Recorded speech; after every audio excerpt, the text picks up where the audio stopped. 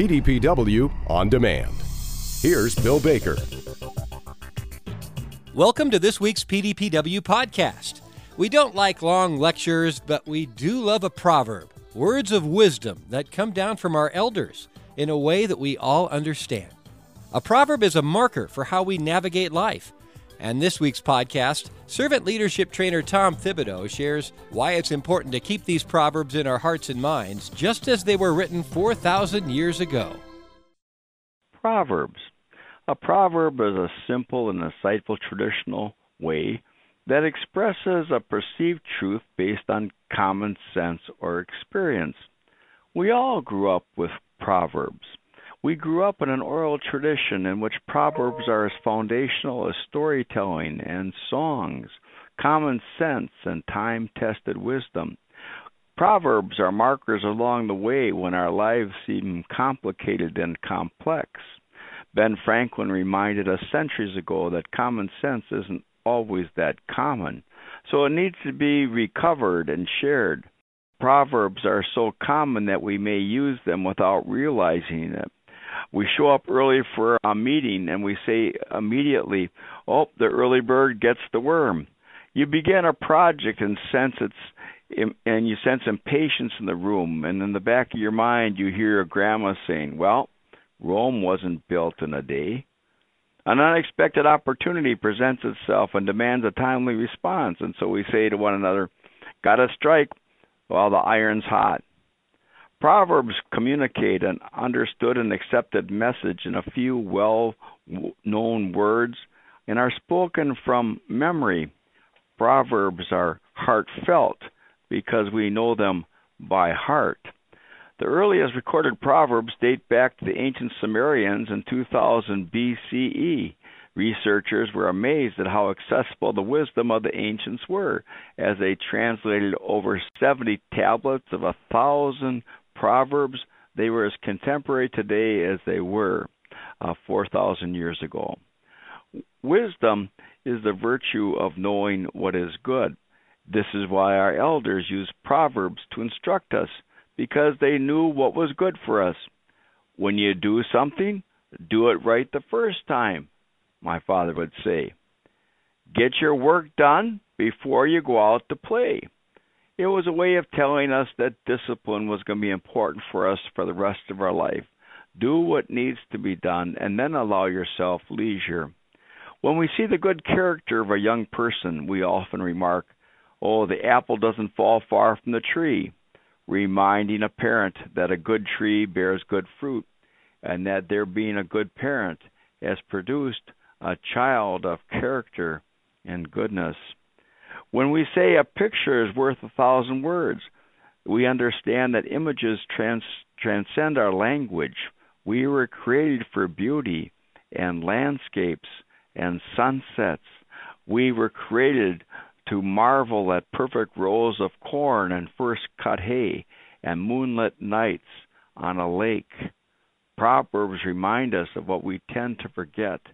They stop us in our tracks so we take time to reflect as to what we've always known. Where there's a will, there's a way, reminds us of untapped internal strength, which was summoned in times of struggle and adversity. We watch as fellow citizens confront drought and forest fires and floods and tornadoes and ask ourselves, where does the resilience come from?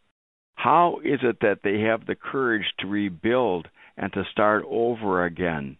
And then we're reminded, where there's a will, there's a way.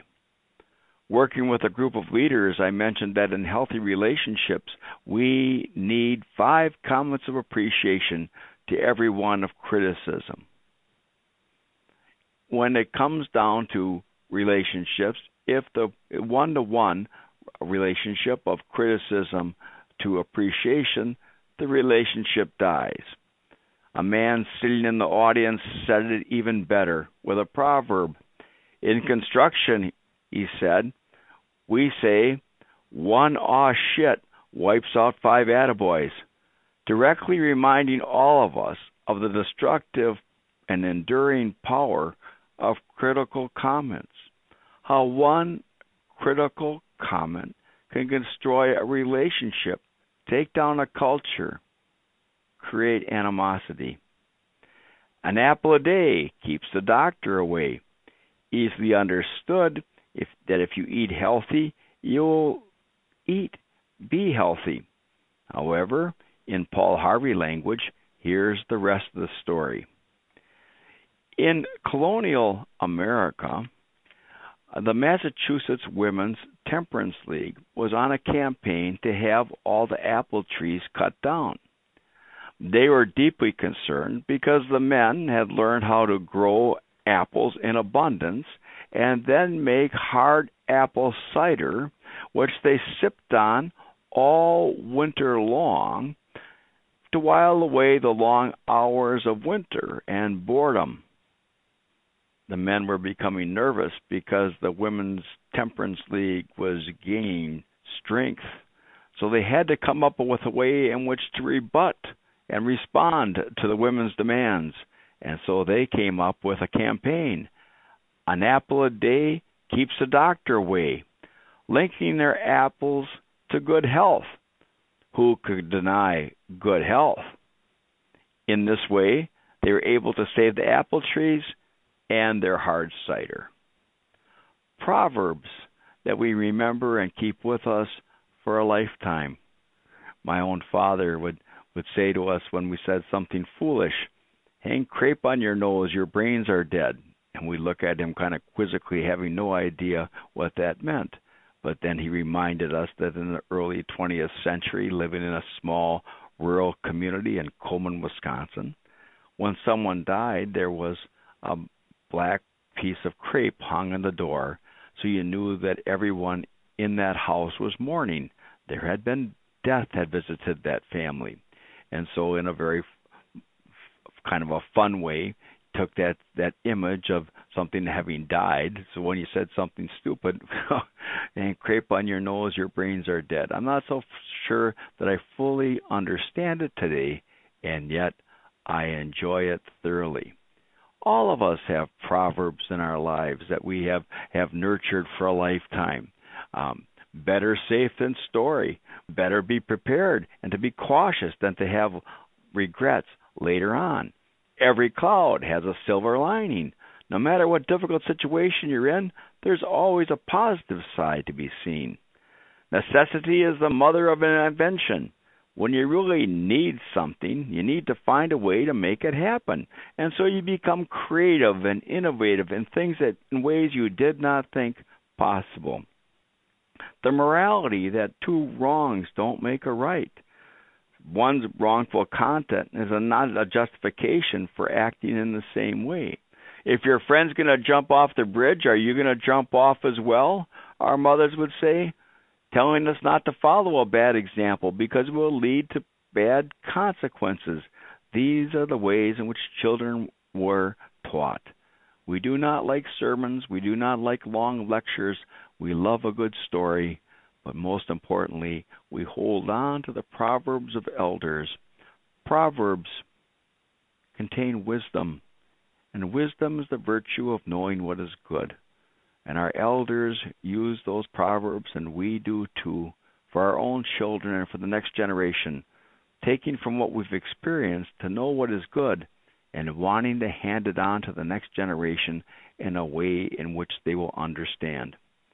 I know technology is very popular today, and I know that social media is prevalent.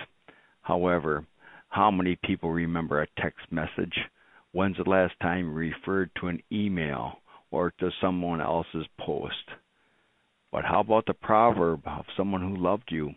How about the words of wisdom spoken into your life at a time when you needed them most? How important, how good, and sincere Proverbs can be in instructing our lives. Finally, when I was growing up, and particularly in my later or early 20s before I was married, we'd say, well, stayed out last night till the cows came home. Stayed out last night till the cows came home.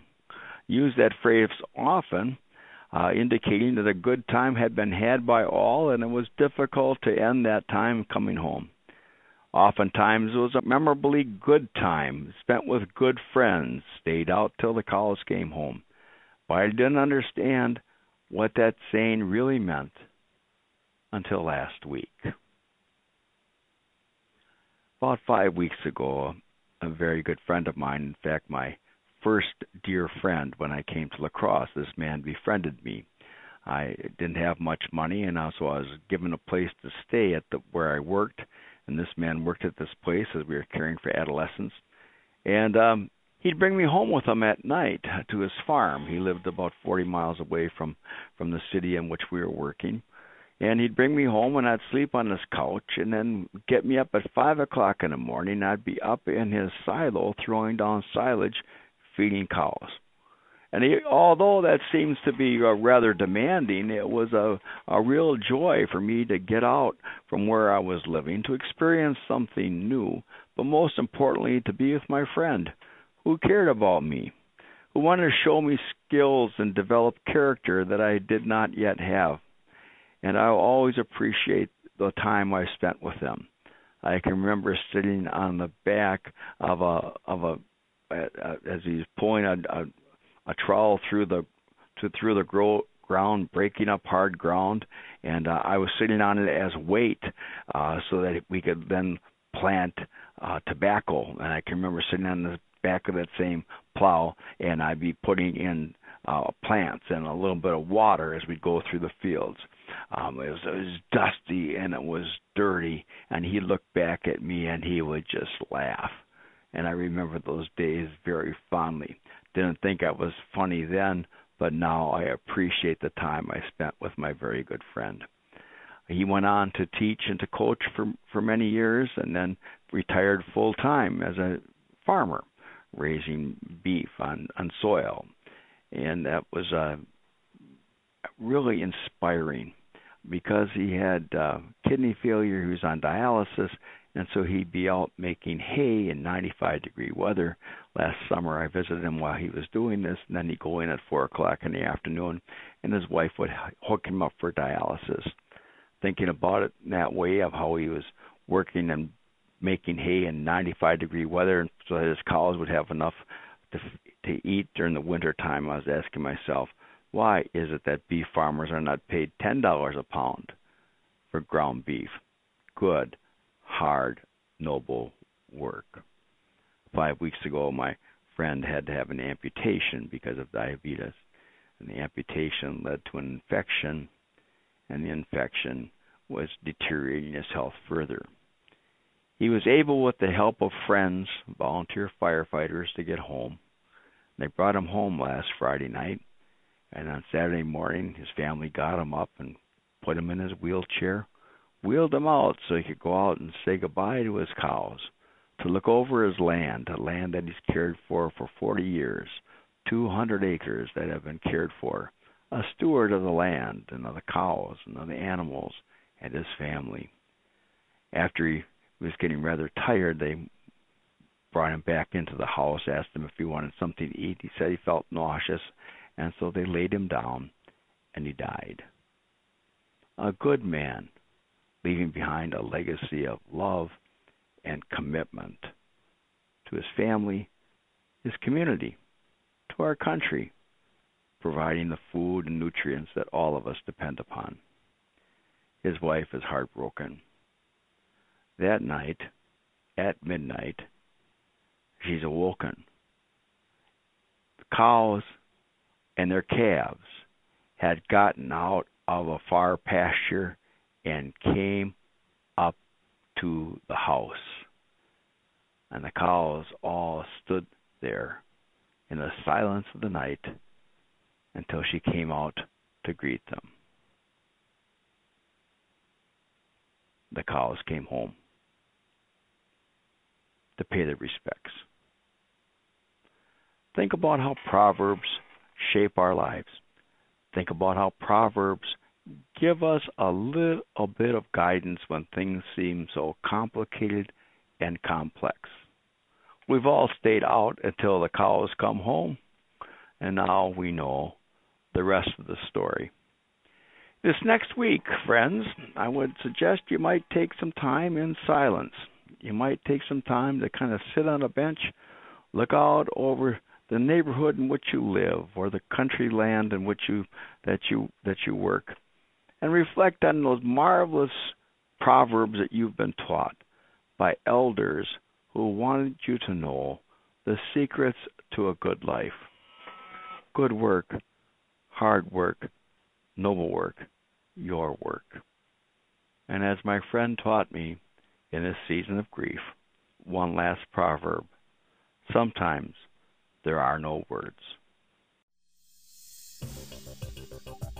Our thanks to Tom Thibodeau for today's message. Tom, a distinguished professor of servant leadership at Viterbo University. And for archive podcasts and more on-demand programs, and for more on the professional development for today's dairy producer, head to PDPW's free website at pdpw.org. Until next time, have a safe and productive week.